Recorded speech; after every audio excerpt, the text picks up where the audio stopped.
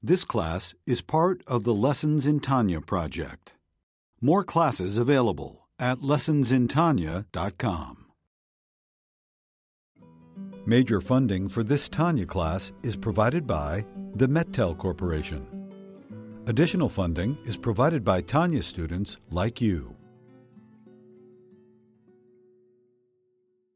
Lessons in Tanya. The Tanya of Rabbi Schneur Zalman of Liadi, taught by Rabbi Ben Zion Krasniansky. Tanya's text elucidated by Rabbi Yosef Weinberg.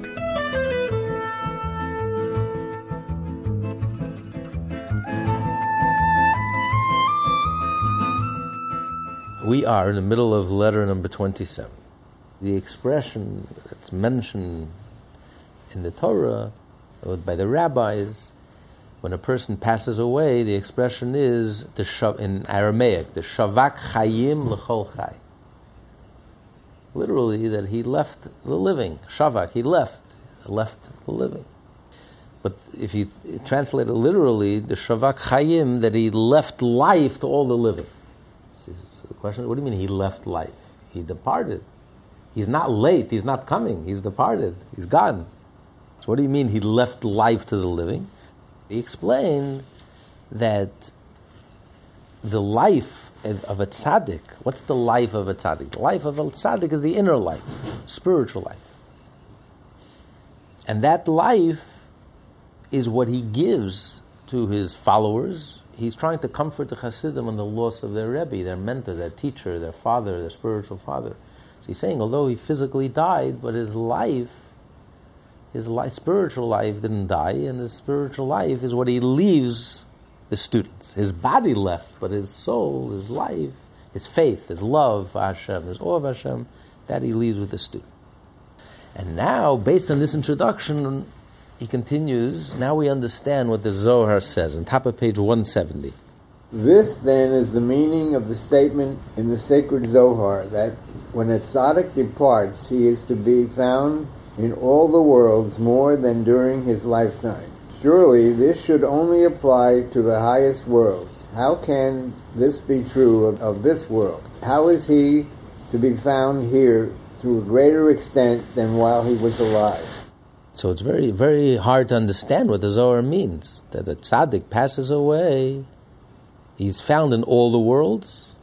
So it's not only that his soul is now in the upper worlds. He's saying in all the worlds, meaning including this world, which is very puzzling, very strange. How could you say that the tzaddik is more present, in a way more active when he passed away? His influence is more profound after he passes away in this world than it is when he's alive. That's very interesting that we're learning this when we're reading this week's Torah portion. This week's Torah portion, the name of the Torah portion is Vayechi. It's the last Torah portion in the book of Genesis, Vayechi Yaakov. Yet what's the whole theme of the Torah portion? The passing away of Yaakov. And yet it's called the life of Yaakov. Because the rabbis point out, when the Torah doesn't use the word he died. By Avraham it says he died. By Yitzchak it says he died. By Yaakov it doesn't say he died. It says Vayigva. He lay down. It doesn't say he died. So the rabbis say, because Yaakov did not die. He didn't die. We don't say it about Avraham. We don't say it about Yitzchak. We only say it about Yaakov. So Talmud says, what do you mean he didn't die? He was embalmed. Torah says he was embalmed. Of course he died. There was a funeral and they buried him. What do you mean he didn't die? And he can't say it means that the soul continues to live. That's not true of Yaakov. That's true of everyone. The soul doesn't die. Energy doesn't die. And he's, as a scientist will tell you, energy doesn't, you can't, the person, the personality, the character, when I look at you, I'm looking at your body, I'm not looking at your body, I'm looking at you. The body is just a shell, the body is just it's you. You are not your body, you are your personality, your character, the person, the soul. That energy doesn't die, doesn't burn, it doesn't get shot, it doesn't It's the body, but not the soul. So that's true of anyone. Any energy doesn't die. So what's the Torah mean when the Torah says specifically about Yaakov that he did not die? So the Talmud says, because just like his children are alive, since his children are alive, so too he's alive. Which on the simple level means the difference between Yaakov and Avram and Yitzchak. Because Avraham, not all of his children were righteous. He was 50% successful. He was 50-50. He had Isaac, but he also had Yishmael. Yitzchak also was 50-50. He had the two twins. So he had Yaakov, then he had Esau, who was wicked. Yaakov, however, all of his children were righteous. They comprised the 12 tribes. So when the children are righteous, a wicked person, an evil person, even when he's alive, he's dead. A righteous person, even when he's dead, he's alive. So since all of his children are righteous, so therefore he continues to live through his children. That's why the Jewish people are called Israelites. We're not called Abrahamites, we're not called Isaacites. We're called Israelites. Because we are the children of Israel, all of his children, the first Jewish family was the whole Jewish family was intact. So that's the simple explanation why, it's interesting that in Hebrew you have 3 names for cemetery. Anyone know what are the Hebrew names for a cemetery? What? Beit Almin, Beit Kvarot, and Beit HaChayim. Beit HaChayim. Beit HaChayim. And it's not a euphemism. What does this? Why the 3 names? Because they represent 3 different approaches, how you look at death. If a person's life is all about his body, having fun and his pleasure, then life comes to an end. No more Chinese restaurants. It's all over. Beit HaKavarot, it's end, it's finished. It's final. The body is buried. It's over. Life is over. Dead. Beit HaKavarot. A burial, a house of burial. Beit Almin. Almin means eternity. And the eternal, because if you believe in the soul, and you believe that the soul goes on to its eternal reward, its eternal rest. So that's expressed in the name Beit Almin. It's eternity, the soul. It's a transition. When a person passes away, the soul transitions to heaven, to its eternal rest, to its eternal bliss. But then there's the 3rd name, Beit HaChayim. It's not just a euphemism. Beit HaChayim means that the person who died continues to be an influence in this world. Continues to have an impact in this world amongst the living. It's not that he died and he's over.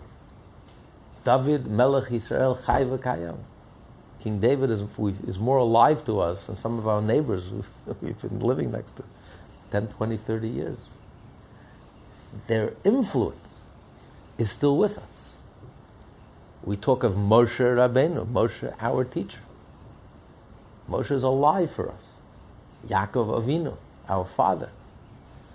So in that sense, their life, it's not just their life in the upper world, in the spiritual world, in the spiritual sense. They're alive in the physical world. They're still influencing and impacting the physical world. So he says, so that's what the Zohar says, that the tzaddik is found in all the worlds, more so than while he was alive, including this world. Because it's interesting, the Zohar refers to the passing away as histalkut. When the soul passes away, a tzaddik passes away, they called it histalkut. Histalkut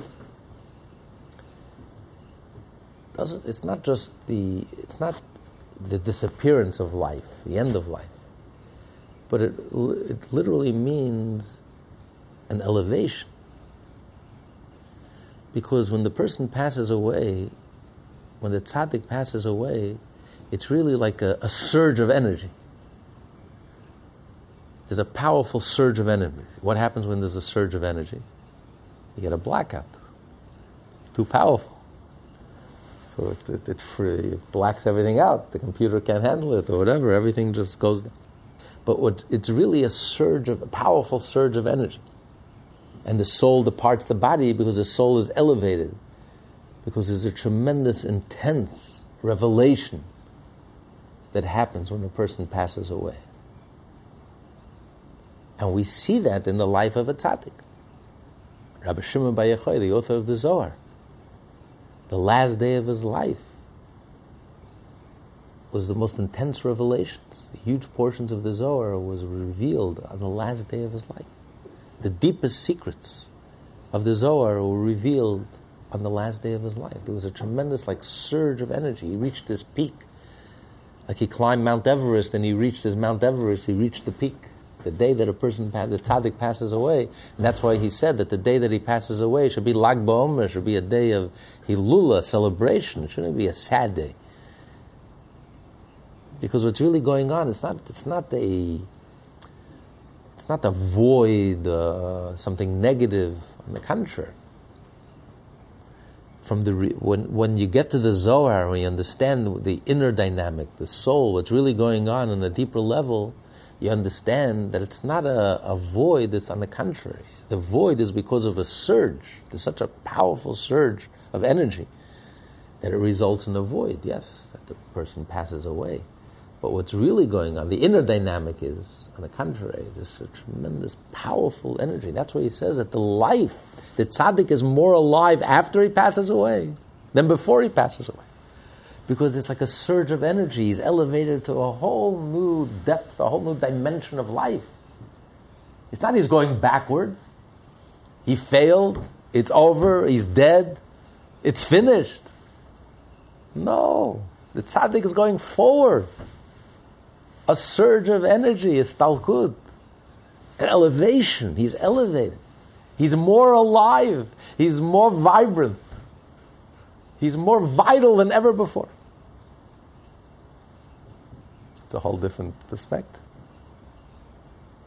We don't see that. So we're left la'anachot. We're left with the groan and the crying and the mourning and the sadness because we feel the void.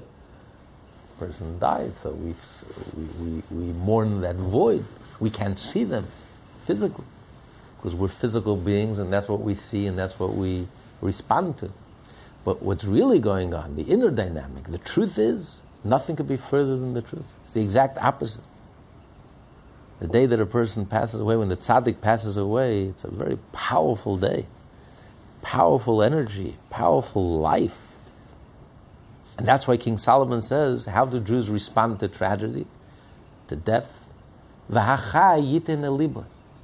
don't hunker down and stop living. We live even deeper.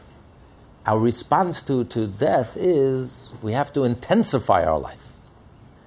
We have to rededicate our life. We have to go deeper.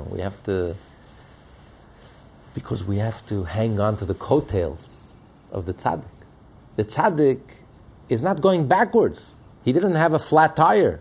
It's not like he's dead and he was defeated. And on the contrary, the tzaddik is now growing in leaps and bounds.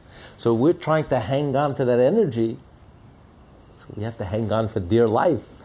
So we have to intensify our life. We have to deepen our life. We have to... So this is a whole different approach. A whole different understanding. To the rest of the world, death is, very literally, death is, it's all over. And there's an interruption. A stop, full stop.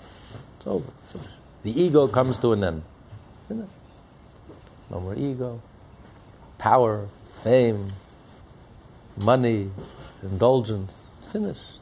Nigmar, finished, over. Abruptly, one split second, it's all gone. You're in the middle of your life, and all of a sudden, it all comes to a dead end. That's from a very material point of view. But the Jewish point of view, the Torah point of view, what's really going on, the inner dynamic is holiness is getting stronger and stronger. Holiness is intensifying, is going deeper. Now it's on a new level, on a different level. It was just elevated to a whole different level. A surge of life, a depth of life, a new depth, a new life, a new energy. It's a new energy. Now it's completely counterintuitive. That's why the Alter Rebbe had to write a letter and he had to write an explanation to this letter. It's the only letter where we have an explanation, a follow-up, because with all the explanations in the world, for us human beings, it's very difficult. Death is a tragedy, it's a void, it's the ultimate tragedy, especially someone you love, especially your Rebbe, your teacher, your mentor, your spiritual father. All the explanations in the world can soothe the emotional pain that you feel because of your love, and now you can't see your beloved Rebbe anymore, and you don't feel his physical presence, you feel the anguish and the pain. So with all the explanations in the world, no matter how much it resonates and how much it makes sense to us, but at the end of the day, and that's why we say, when we bless the new moon, so we say at the end, Yichadsheyu HaKadosh Baruch Hu Aleinu, Hashem should renew the new moon, Al Kol Yisrael, L'Chayim or L'Sholem, it should be a month of life and peace, L'Sasa and L'Simcha, a month of joy and rejoicing. And then we say Lishua, a month of help, and Nechama, a month of consolation. And then we add V'nomar Amen. Let's say Amen. All the other blessings, you don't have to add anything. You say Amen right away. But when you say consolation for death, after all the explanations in the world, you have to prompt, please say Amen. Amen, because emotionally it's hard to say Amen because you feel the loss. So the Alter Rebbe wrote a letter and then he wrote an explanation, a follow-up. But this is the emes. This is the emes. And we have to know this emes. And that's the secret of Jewish survival. We've been around 3,800 years. And, we don't look at... We have a whole different perspective, not only on life, we have a whole different perspective on death. It's not like Jewish history stopped, the Jewish history is retarded in its growth, or it's a setback. I mean, death is the ultimate setback. It's over. It's a dead end. The king died in battle. The Rebbe, the leader, died in battle. It can be very demoralizing. The Rebbe, the leader, we're still in the middle of fighting and he died in battle. And the troops are left alone, bereft. So the Rebbe is explaining, he says, it's not so. The king did not die in battle. It's not dead. He's not dead. He didn't die. He's not dead. On the contrary, he's elevated to a surge of energy, to a whole new, different level of life. And we have to tap into that energy. It's not only he went to a different dimension, but it's a new surge of energy which inspires us and influences us here and now. Us physical human beings living, continuing that life and being inspired by that surge of energy to intensify and deepen our life, our spiritual life, our faith in Hashem, and our love of Hashem, and our awe of Hashem, and our Yiddishkeit. So he's more alive than he was before. His influence is much more powerful, much more effective, much deeper, much more profound, and it's more real than it was even while he was alive. As difficult as it is for us to understand that, but that's the truth. So first we have to understand and acknowledge what the reality is. You know, in science, a lot of science we don't understand, but we just know the facts. We don't understand electricity, but we just know it's a fact, you know. You understand, you don't understand. You put your hand in the socket, you're going to get electrocuted. nothing to do with understanding and not understanding. Facts are facts. So first you got to acknowledge the facts. These are the facts. You understand, you don't understand. This is the reality. That in truth, holiness, Yiddishkeit, is more alive than ever. With every passing. And when the tzaddik passes away, it's not that it was a kishalon, it was a setback. No. We're growing from strength to strength. It's only growing deeper and deeper. And where do we see this most? We see this most in the Torah of the tzaddik. When the fifth Lubavitcher Rebbe passed away, right before he passed away, he said, Ich gehe in Himmel. Anyone speaks Yiddish here? Ich gehe in Himmel, I'm going to heaven. Aber die Ksavim lo zechayich. But the writings I'm leaving to you. All the Hasidic discourses, everything that he wrote, I'm leaving to you. In other words, I'm going to heaven. But how do you connect with me? My elevation in heaven, you can connect with my elevation through my teachings and my writings, the Hasidic teachings. Because it's interesting, we find with all the Jewish institutions, everything has ups and downs. We had a temple, and then the temple was destroyed. We had sacrifices, which is a major pillar. Ethics of our fathers, the whole world is based on 3 pillars: Torah, Avodah, Gemilas Chasadim. Avodah, sacrifice; kindness, tzedakah, mitzvot. Out of the 613 mitzvot, the majority of mitzvot are not relevant today, because most of those mitzvot deal with the sacrifices, with the temple. We don't have a temple today. So there was a setback. We had a temple, now we no longer have a temple, till Mashiach. We had prophecy, and then the era of prophecy came to an end. It was a setback. We had mitzvot, and then temporarily those mitzvot were taken away from us till Mashiach. But the pillar of Torah, there's no death. There's no dying, there's no diminishing. There was never a point in Jewish history that Torah diminished. On the contrary, with the passing of time, Torah only intensifies and grows. The Babylonian Talmud is called Babylonian Talmud. Babylon is exile. Where did the Torah flourish? The oral Torah? In Babylon, in exile. The temple is destroyed. The Jews were exiled into Babylonia, and we had the greatest explosion of the oral Torah the world has ever seen. We had the Spanish expulsion, the Inquisition, and then we had the Arizal, the greatest Kabbalist that ever lived, the 16th century, the greatest explosion of Kabbalah the world has ever seen. We had Shabtai Tzvi and Chmielnicki, and then we had the Baal Shem Tov, the greatest revelation, the greatest explosion of Hasidism, the crown jewels of the Torah the world has ever seen. We had the tragedies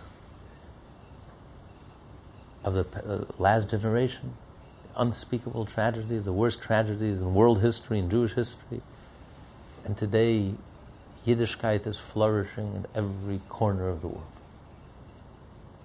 5,000 Chabad houses, homegrown communities, literally in every corner of the world. Yiddishkeit today is available, accessible, translated to every language in the world, like never before.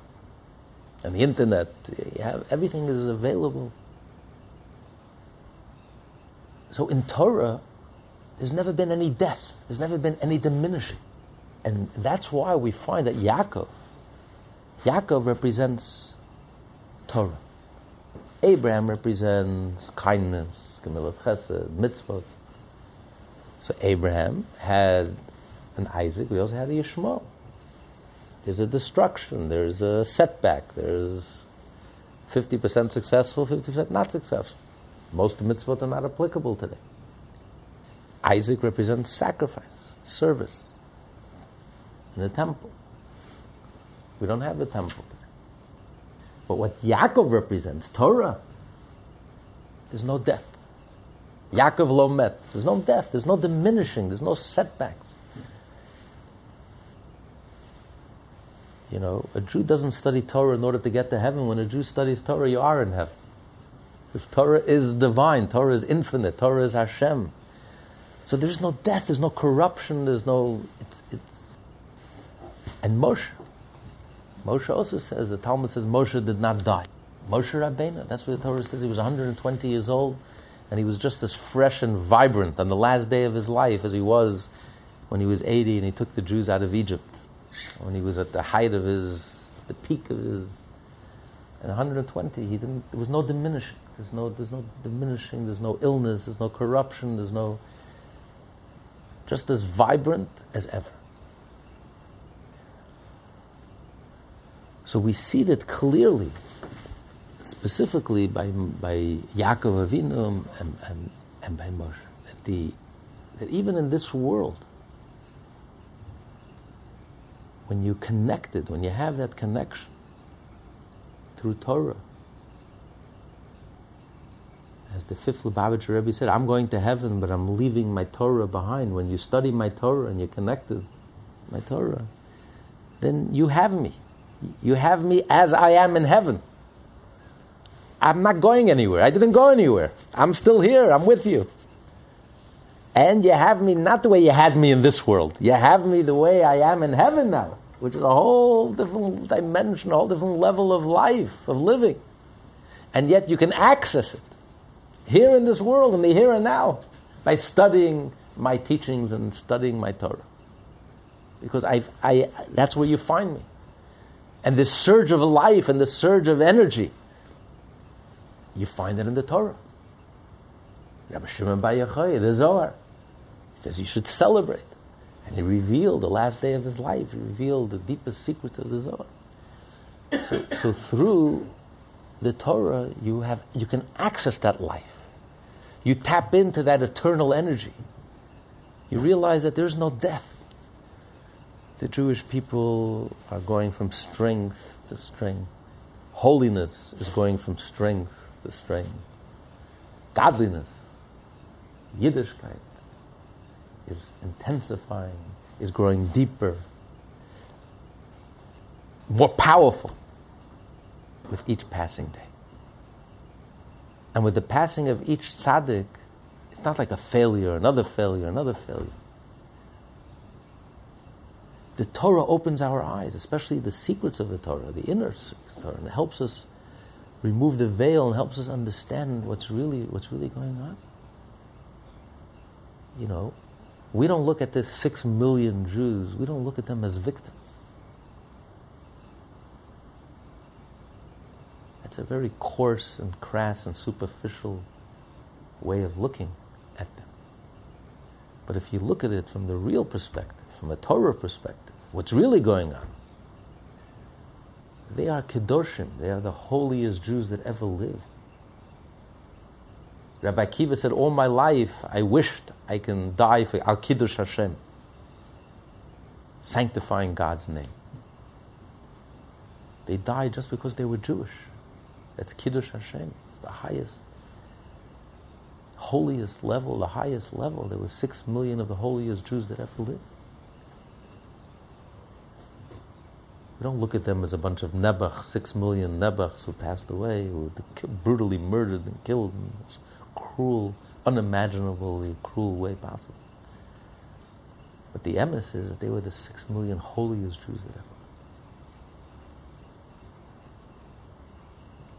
As one of the survivors said, his whole family was killed and he wasn't. He says, you know, only he can make such a statement. He says, I did not have that schus. I did not. I wasn't as good as them.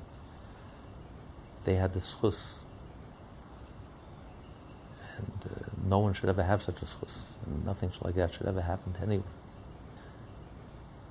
But there's a whole different perspective. When you're looking at reality from a Torah point of view, it's a whole different perspective. There's a whole different reality going on. There's a whole different understanding glimpse into reality from the inside out. We're looking at everything, at life.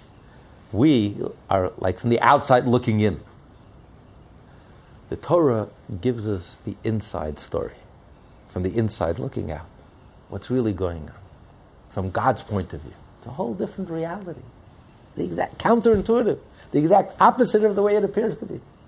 It appears to be it's a setback, it's dead, it's over. Beit HaKvarot. Comes the Torah and says, no, it's a Beit HaChayim. It's bubbling with life, it's bursting with life, it's alive, it's dynamic, it's vibrant. You notice how the anti-Semites, the first thing they do? They desecrate the Jewish cemeteries. Because they know the truth. It's not a Beit HaKvarot.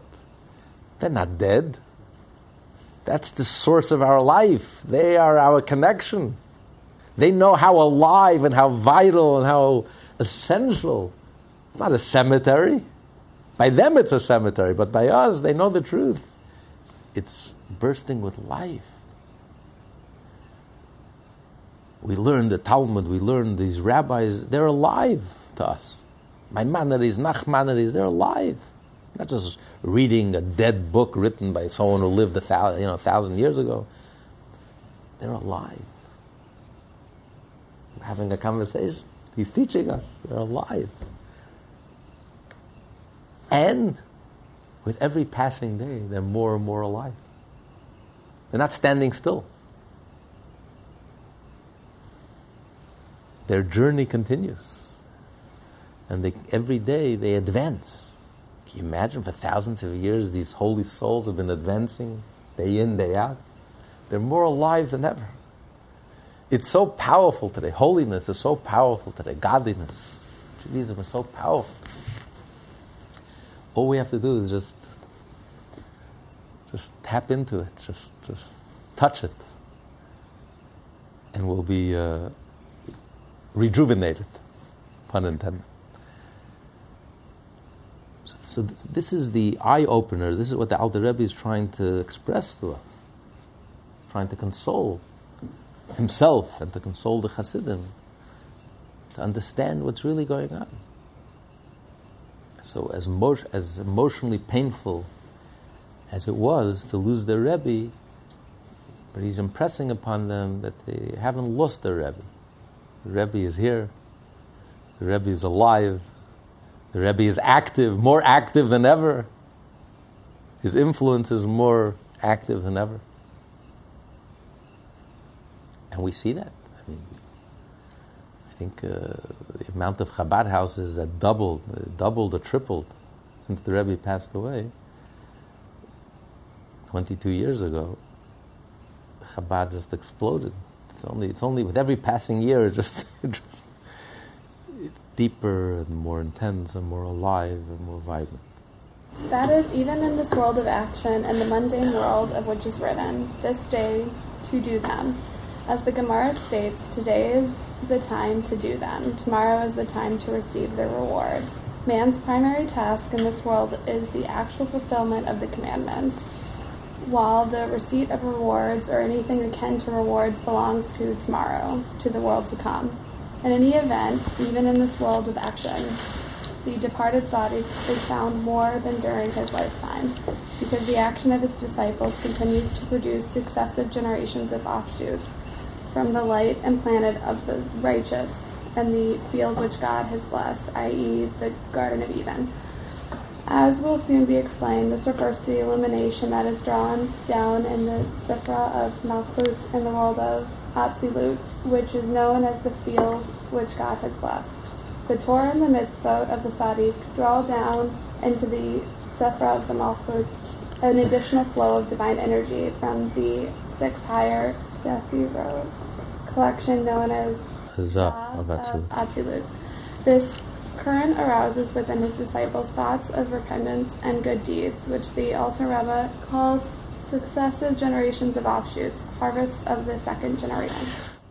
So just like when you plant something, it's we call it renewable energy. It's an infinite, it's inexhaustible. When you plant, and you can always go back and always replant and regenerate. That's the power of the earth that Hashem placed in the earth, that it has this infinite capacity to regenerate. And so the good deeds that the tzaddik does in his lifetime, they're like seeds that he plants. And these seeds give off offshoots, and the offshoots give off offshoots. You know, the fruits that grow, or later you can take those seeds and replant it forever and ever and ever. So the effects of the tzaddik continues. And from one little seed, it could lead to so many. You know, this seed can grow into a tree which has who knows how many seeds, and then you take those seeds and you plant it, and you take those seeds, and then it just grows exponentially. I mean, even physically, just in a few generations, a person could have millions of descendants. I think in 10 generations. You know, if it just grows exponentially. You know, the numbers are just astronomical. And one little, and then it just expands and expands, and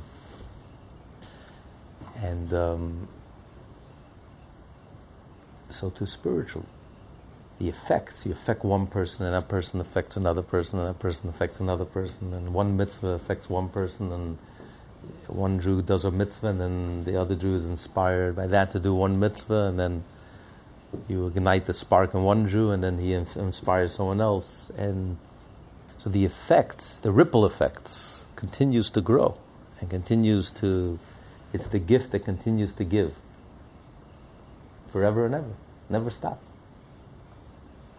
And here we are, 3,800 years later. Yaakov's children. His children are alive, and he's still alive. Whatever he did is still living with us. The little Yaakov's running around, the little Sarah's running around, the little Leah's and Rachel's, and lighting the same Shabbat candles, and believing in the same Hashem, same God. So this is something that's, you unleash something that never ends. It just grows and grows and grows and grows exponentially and continues to grow. So this inspiration continues. The effect and the impact that the tzaddik has, his life continues to make a difference. Not just in the spiritual realms, but even here, in the physical realms, amongst the living. The effects and the results of those good deeds continues to grow and deepen, even after the tzaddik passes away. Just like from that original seed, it has effects, just like children, and they continue to have children, and it just continues on, forever and ever. Potentially it can go on forever and ever, and it grows exponentially. It can explode exponentially. What was the story with the king wanted to reward someone? He saved his life, so he asked him, what's his reward? He says, just something very simple. The first day, for 30 days, one day give me $1, and every day just double what you gave me the previous day. By the time you reached day 30, there wasn't enough money in the world to pay. That's exponential growth. Einstein called compounding the eighth mystery of the world. That's the Warren Buffett way of investing. Very smart. Long term. It's not overnight, but he buys and he holds and it just grows and grows, and then he becomes the third richest person in the world. That's the power of compounding. So that's what he's saying here. What the tzaddik does continues to compound, and it's just explosive. The Rebbe wrote his Tanya over 200 years ago, and look, today you have 7,000 Tanyas published all over the world, and you have Tanya all over the world, and it's just explosive. He sat in a room and he wrote a Tanya book in Eastern Europe over 200 years ago, and it's with the passing of time, it's just growing and growing and becoming more powerful and more relevant and more current and more. So this is the idea of compounding. That's what he's trying to explain. Planting a seed and just continues to grow and compound. So the tzaddik's influence continues in this world, not only in the heavens, but his influence continues amongst the living, amongst us. This light radiates to the earth and to the outside places, i.e. to the Holy Land and outside the Holy Land. And also to us, those who are here this day, all of us who live in his way. So it all starts with the Holy Land, because that's the parallel to the divine earth, that's the parallel to Malchut of the world of emanation. That's the Holy Land. That's the ultimate land. And from there, the blessings spread, the light, the energy spreads throughout the whole world. You know, just like when we pray, wherever we are, we face Jerusalem. And that's the proverbial Jacob's ladder. Jacob's dream, he slept in the Beit HaMikdash, in the temple, and he had the dream of the ladder touching the earth and reaching the heaven, and the angels going up and down. Olim, first going up, and then coming down. The prayers go up, all the prayers go up through Jerusalem, through the temple, and then all the blessings come down. The response, the prayers evoke a response. We pray for whatever we need, and Hashem responds, and hopefully He gives us what we need. So the prayers, the angels are the messengers. The angels are elevating our prayers up, and the angels are also the messengers to bring down the response, the divine response, the blessings and the changes that we need. But it all goes through Jerusalem. It all goes through the Temple Mount. The Talmud says if the Goyim knew the power of the temple, when Nebuchadnezzar wanted to destroy the temple, the 70 nations would surround the temple and not allow him to destroy the temple. Because the blessings that the temple brings, not just for the Jewish people. When the Jewish people are blessed, the whole world is blessed. They would not allow the enemies of Israel to destroy the temple if they only knew the power of the temple. That's the source of blessing. That's the source of prayer. It's the source of blessing. It's a two-way street. So he says the first place is it radiates in the Holy Land. And from the Holy Land, it reaches outside the Holy Land. It all originates. That's the heart of the world. That's the center of the universe. That's where it's all at, where it's at. And from there, it spreads to outside the Holy Land, especially since the Rebbe lived in the Holy Land. Rabbi Nachum Mendel of Vitebsk, this Rebbe that passed away, the Alter Rebbe's Rebbe that passed away, lived in the Holy Land. So he said, first it radiates in the Holy Land, and from there it spreads to outside the Holy Land. And also us, those who are here today, whoever lives in his ways, to be connected to this energy, you have to be spiritually connected. If you're following in his footsteps, and you're inspired by his teachings, and as he said earlier, you also have to have a love. You have to have a personal relationship. You have a personal relationship with the Rebbe, because the spiritual conduit for everything is love. Love. There's no ego. It's love. So the more the chassid loves his Rebbe, and he's following in his Rebbe's footsteps, and then he's able to receive this energy. He's able to be inspired by this energy. But the truth is, it's not only those who knew the Rebbe, even those who didn't know the Rebbe personally. As he's going to say later on, you can still connect by learning his Torah, learning his teachings, and connecting to him in a deep way, in a spiritual way. You didn't know him personally. You may not even, you never met him, or you weren't even alive maybe. But by learning his teachings and by connecting with his teachings, you make a soul connection, a spiritual connection. So by hooking up and connecting, you can receive that energy, that light. The holy way shall it be called, the above, regarding the increased presence of the departed tzaddik, relates to the service of God, to heavenly, that is, spiritual matters, In these areas, his disciples can now receive even more guidance and benefit from him than they did during his lifetime. As for mundane matters, that is, the flow of material blessings which tzaddikim draw down to this world, it is stated explicitly in the sacred Zohar that the tzaddikim shield the world, and after their death, even more than during their life. Moreover, were it not for the prayer of the tzaddikim in the other world, this world would not endure a single moment. And whoever is closer to the habitation of God, or being close to the tzaddik during his lifetime, has precedence to the blessing that comes from and through the tzaddik. So the Zohar is saying something very, very novel and very powerful, also counterintuitive, because you would think once the tzaddik is no longer part of the living, he doesn't relate to the material world anymore. He doesn't care about material things.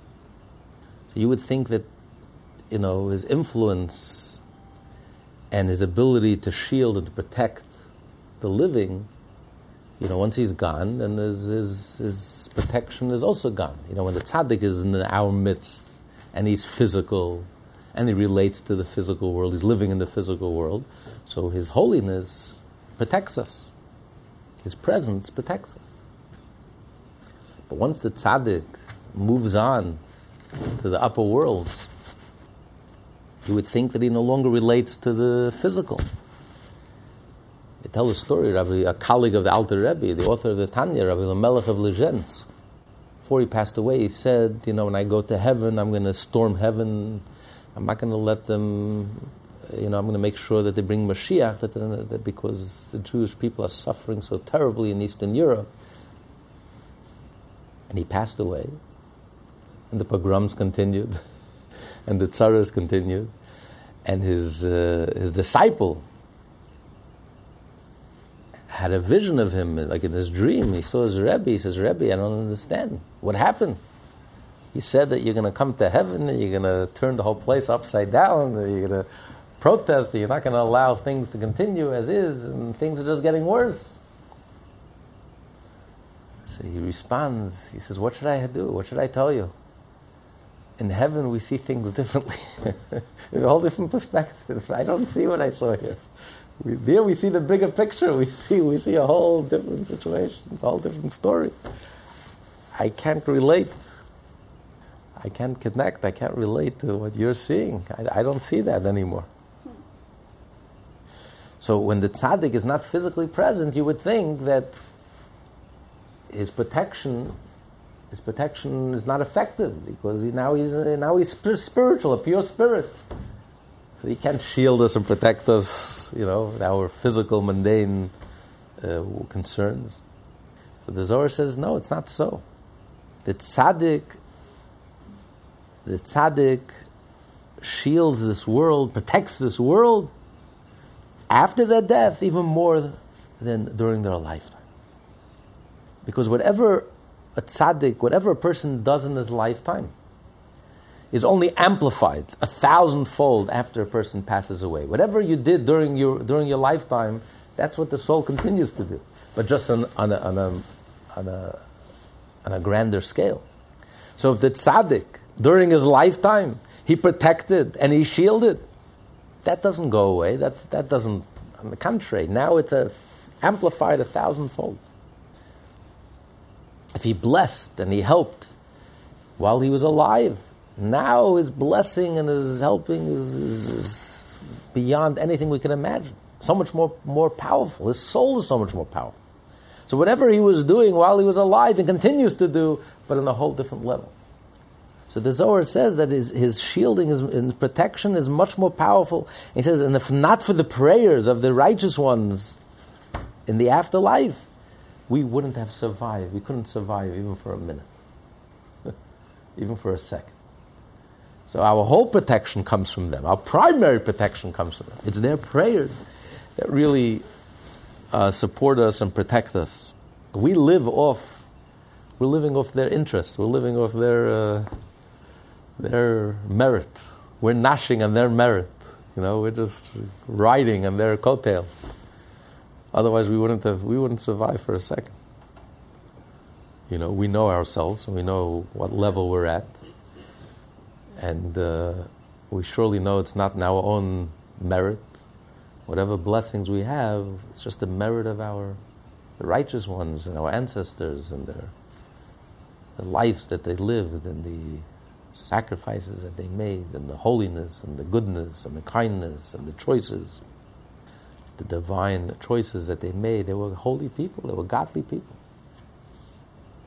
We have a tremendous respect for the elders, for the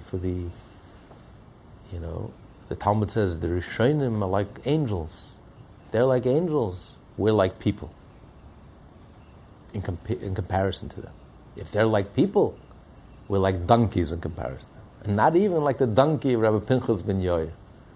Rabbi Pinchas ben Yair was one of the Talmudic rabbis, Tanoim. What was so special about the donkey of Rabbi Pinchas ben Yair? He had a very special donkey. Once a thief stole his donkey. 3 days later, the thieves bring back the donkey to Rabbi Pinchas ben Yair. Why did they bring him back? He says, because your donkey is refusing to eat.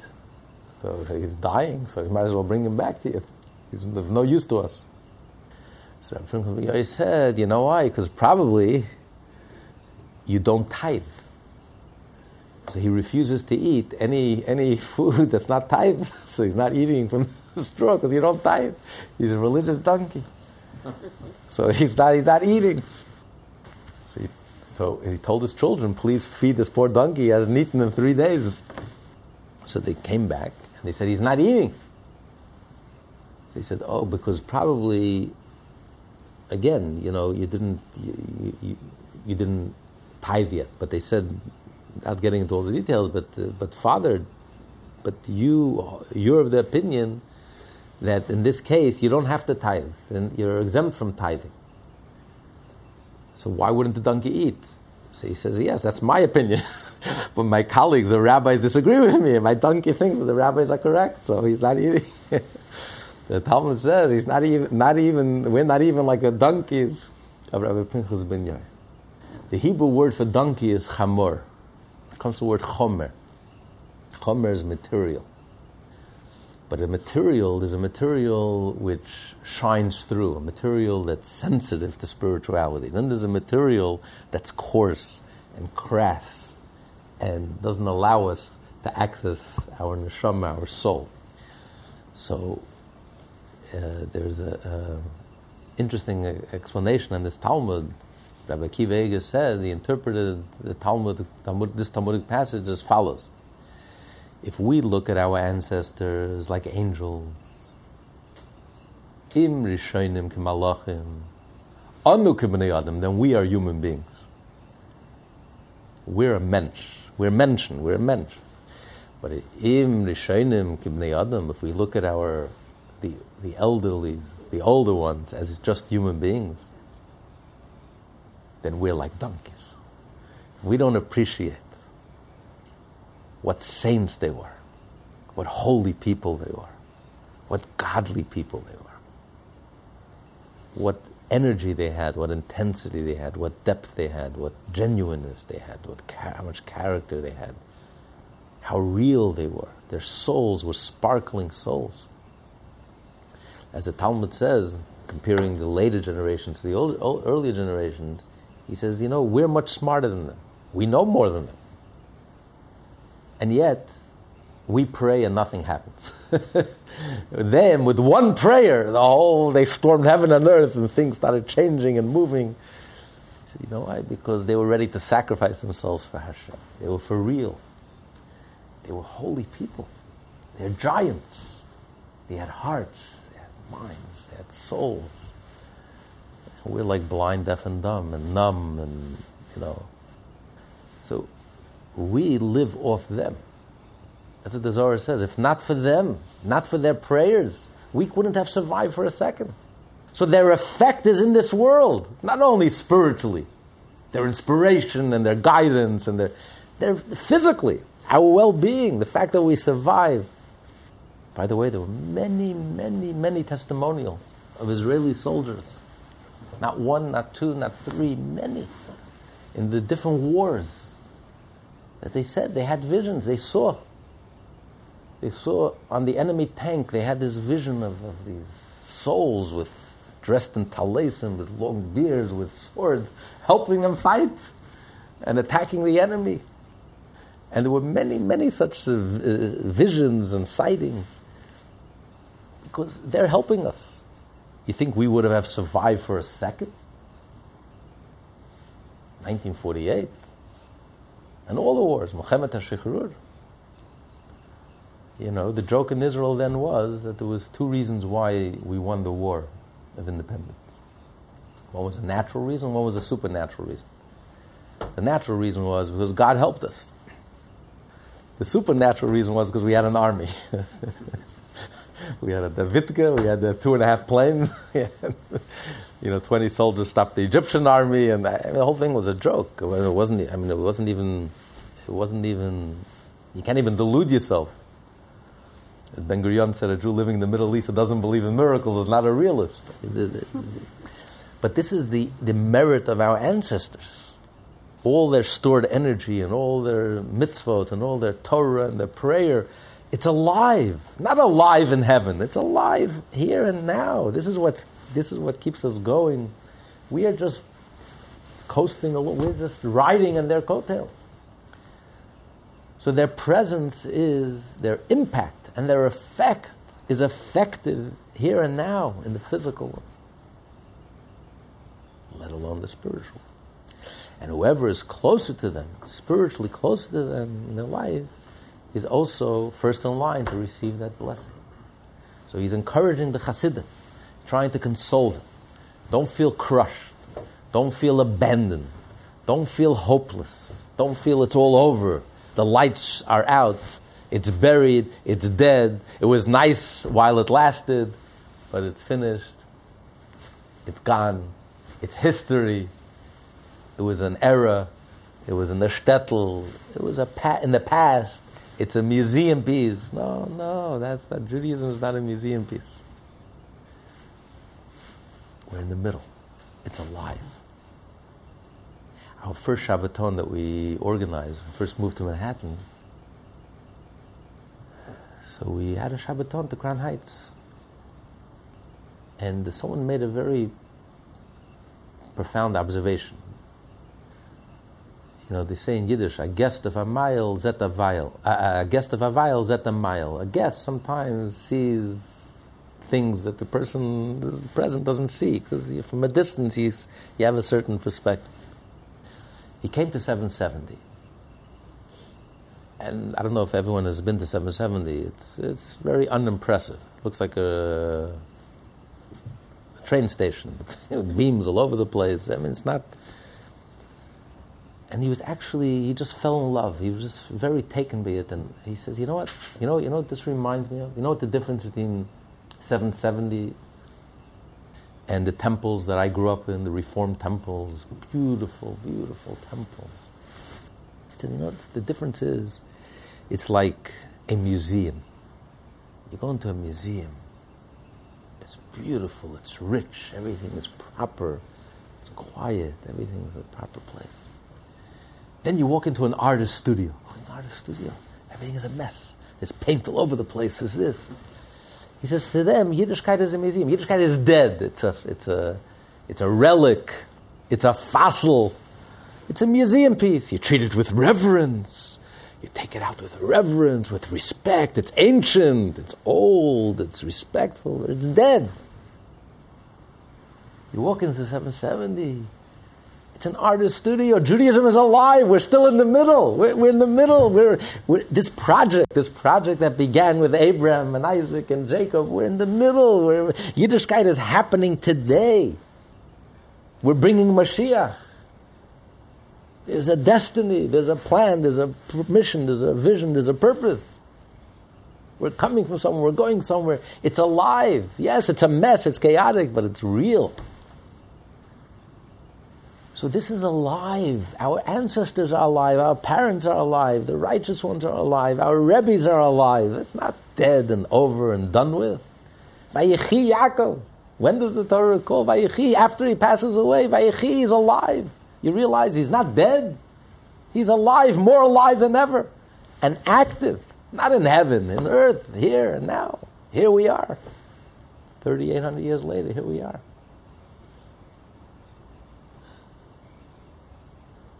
This is a uniquely Jewish perspective. This is so Jewish. It's so counterintuitive. It's completely different than the way the rest of the world looks at death. Because this is godly, this is divine, this is emes, this is real. This is the Torah, the gift of the Torah. To see things from God's point of view, from the inside out, not seeing things from the outside looking in. It's a whole different reality. We're not living in the same universe. We're living in a different universe. And this we get from Torah. Without the Torah, we would never know this.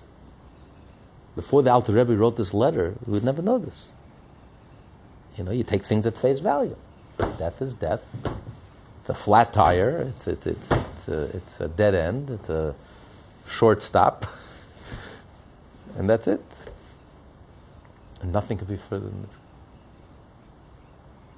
So even though emotionally it's very hard to hear it, and it's very hard, it's not a consolation, because nothing could really fill the void. But the awareness, knowing that this is the reality, whether we appreciate it or not, whether we understand it fully or not, but this is the emes, this is the way it really is. So at least just knowing that can give us a certain perspective. Instead of being demoralized, we should only strengthen and go deeper and live life even on a whole different level. Any questions, comments? Next week we'll start the explanation. The explanation of this letter, written by the Alter Rebbe himself. Alter Rebbe felt the need to write an explanation, because after everything is said and done, to console in such a loss, it's hard. Hasidim were inconsolable. A person loses a father, it's inconsolable. This class is part of the Lessons in Tanya project. More classes available at lessonsintanya.com.